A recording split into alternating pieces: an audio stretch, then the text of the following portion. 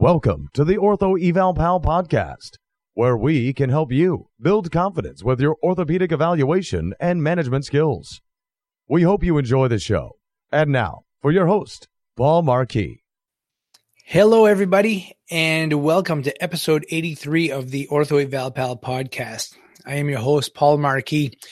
Today, this is going to be an unusual podcast. I am doing this one out of frustration. And it's going to be a short one, and I think I'm going to get my point across really quickly.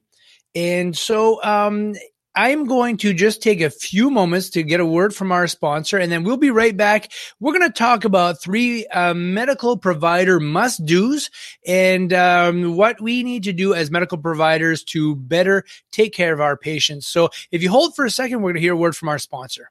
Do you experience leg and foot fatigue when standing for long periods of time?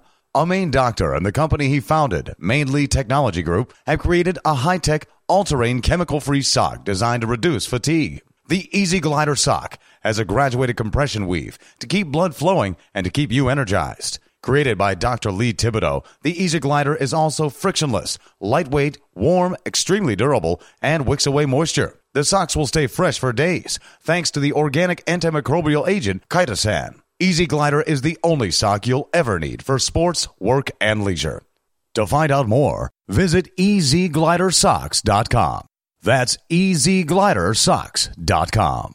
Hello, everyone, and welcome back. So, Paul's been doing a lot of thinking about this podcast, and today we had a patient come in and voiced a lot of frustration.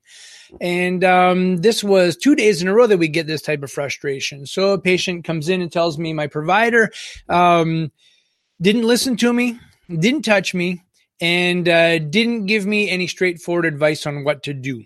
And I hear this a lot, and this happens across the board. You can see this with physical therapists. You can see this with PCPs, primary care providers, and medical providers. It happens all the time. It doesn't just happen in the medical profession. So here it is.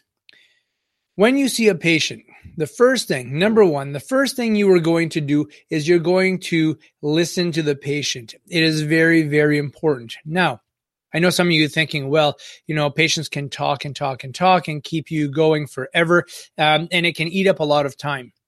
It's important as a provider that we ask questions. We don't ask open-ended questions, that we try to be direct with our questions so we can get a direct answer. Listen to your patients. Oftentimes in the evaluation, they will tell you what is wrong with them, even without having to put a hand on them. All right. So making sure that you listen to that, you jot it down. And sometimes listening may take some time, and you may need to sit down and put this all together, and you can't come up with a diagnosis, or you can't figure it all out right then and there. And I've done it before, where I have a complicated case and say, I'm sorry, but I'm not going to be able to treat you today because there's a lot of information we need to sort out and put together. But you need to listen, number one. Number two, you need to put your hands on a patient. Okay. I recently had a patient come in who said, I had my knee evaluated and I went in for the visit. I had jeans on. The provider never had me take my jeans off, never looked at my knee, but just because I had a popping sensation in my knee, I was diagnosed with a meniscus tear. So he was angry, to say the least.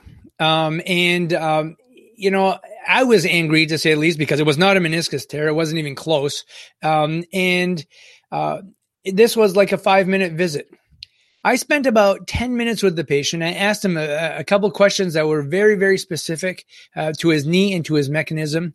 I then did approximately a 5-minute evaluation of his knee and put my hands on it.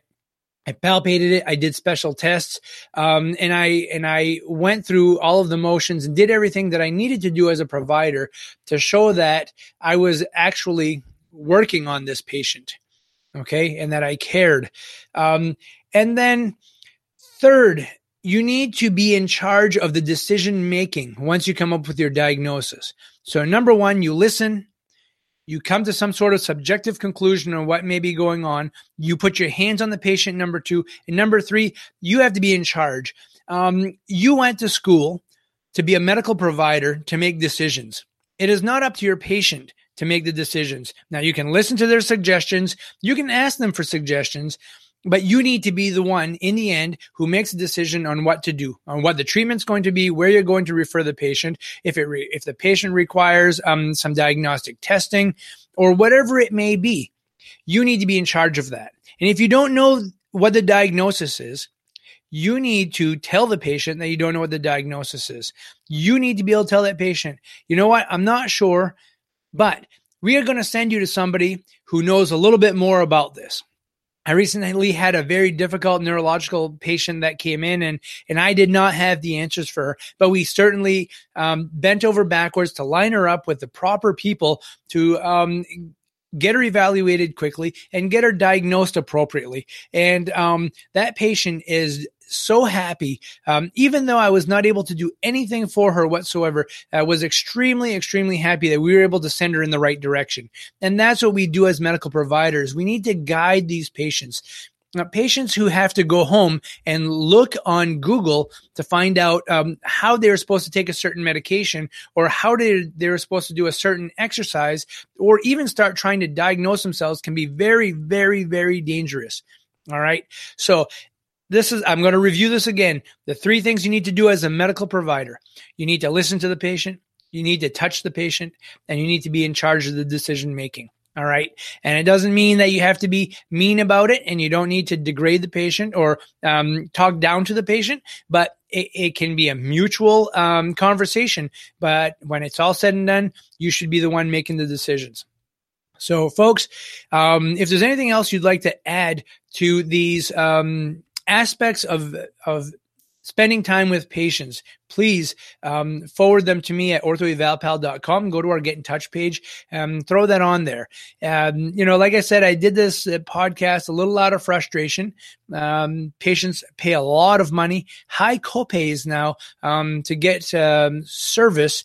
And I think we need to do a little bit more. We need to go a little bit above and beyond so they get their money's worth and they get what they paid for. So again, I hope you all have a great day. And if you have any questions or concerns, get in touch.